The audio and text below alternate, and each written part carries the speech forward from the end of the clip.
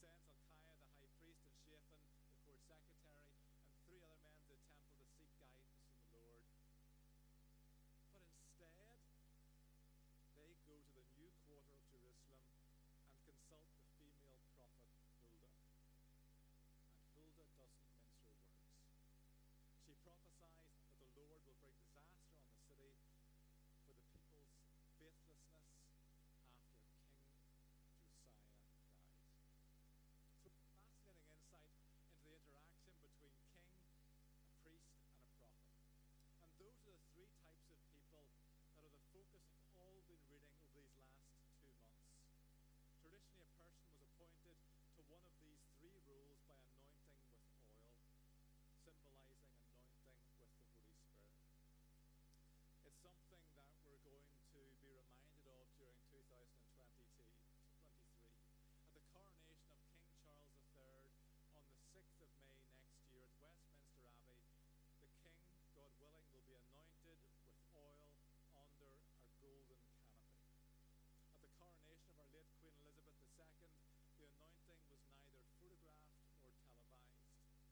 As the Archbishop of Canterbury anointed her using chrism or the anointing spoon with the words, "As kings, priests, and prophets were anointed, and as Solomon was anointed king by Zadok the priest and Nathan the prophet, so be thou anointed, blessed, and consecrated, queen over the peoples whom the Lord thy God has given thee to rule and govern."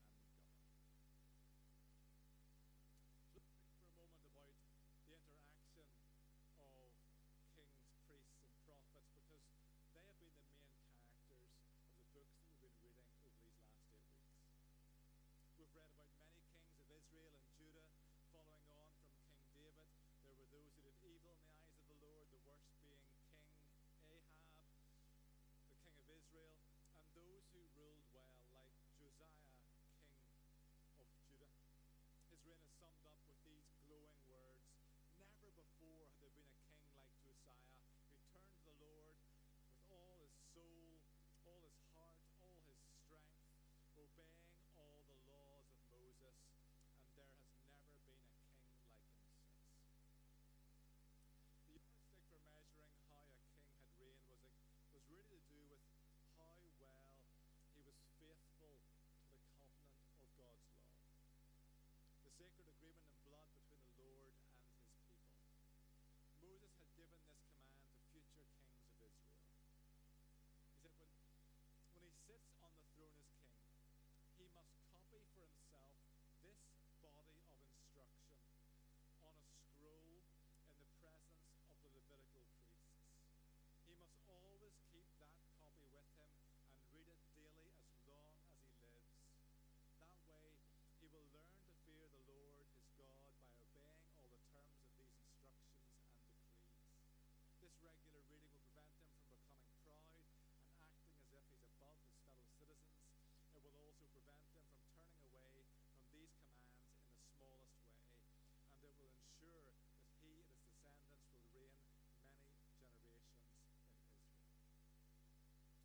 That's what it says in Deuteronomy chapter 17. That's what Moses decreed should happen for the kings of Israel that would emerge as time went on.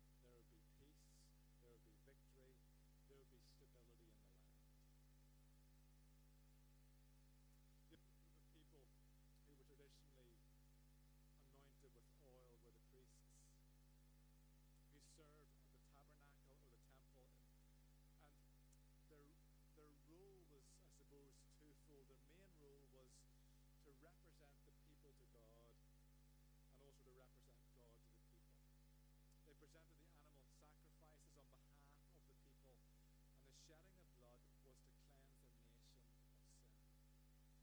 The priests also taught the law. There were priests who didn't please the Lord, such as Eli, and there were priests like Jehoiada who instructed King Joash well in the ways of the covenant. And then the prophets. They were anointed to be recipients of direct divine revelation. They delivered messages from the Lord, some about the future, but most of them were about the here and now. There were false prophets who misrepresented the Lord's will and what would happen in the future, and there were true prophets like Moses, to whom the Lord revealed details of the covenant between the Lord and the people of Israel. There were prophets like Samuel, Elijah, and Elisha, who heard the Lord on behalf of the people. Prophets also performed miracles by the power of the Holy Spirit. Through Elijah, the Lord raised the widow of Zarephath's son from the dead. And Elijah's understudy, Elisha, performed even more miracles, including raising a Shunammite woman's son from the dead. What Scripture is saying to us is that the Lord is at work in the world. He has not left his creation. He's at work in the world by the power of his Holy Spirit. As we read these books of Scripture, Scripture is telling us that the primary way he works by his Holy Spirit is through kings, priests, and prophets. They are at the forefront of his work, particularly among his people Israel, through whom he intends to make all things new. But there are good kings and bad kings. There are faithful and unfaithful priests. There are true and false prophets. And sometimes the kings, priests, and prophets battle against each other, which of course only thwarts the Lord's purposes to restore order. And the lack of order is so evident because we've read about pagan worship, assassinations, military coups, and slaughter. We've seen the rise and fall of the nation of Israel. The Lord conquered the land for them. We read about how they came in at the time of Joshua and conquered large portions of land, but not all of it. That's what the Lord promised in his covenant relationship, his covenant deal, that he would give the people land, that he would remain with them, he would bless them, he would protect them from their enemies. But the people were faithless. And so, as he had said in his covenant, he took the land from his people and he sent them into exile. The future for Israel and therefore the world looks bleak as we finish Immerse Kingdoms. But there's a glimmer of hope, because King Jehoiachin of Judah, a descendant of David, is still alive in exile.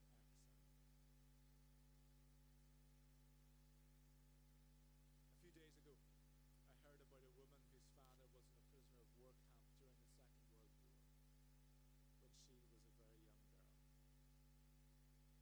So when her mom was telling her about her father, she would show her little daughter a photograph of him. Thankfully, eventually, the dad was released and returned home. But for some time after that, every time this little girl was asked, "Where's your father?" or "Who's your dad?" she would run and get the photograph, and she would show them the photograph. It took her many, many months to get to the realization that her father had come in the flesh. The reality shown in the photograph had actually come in the flesh.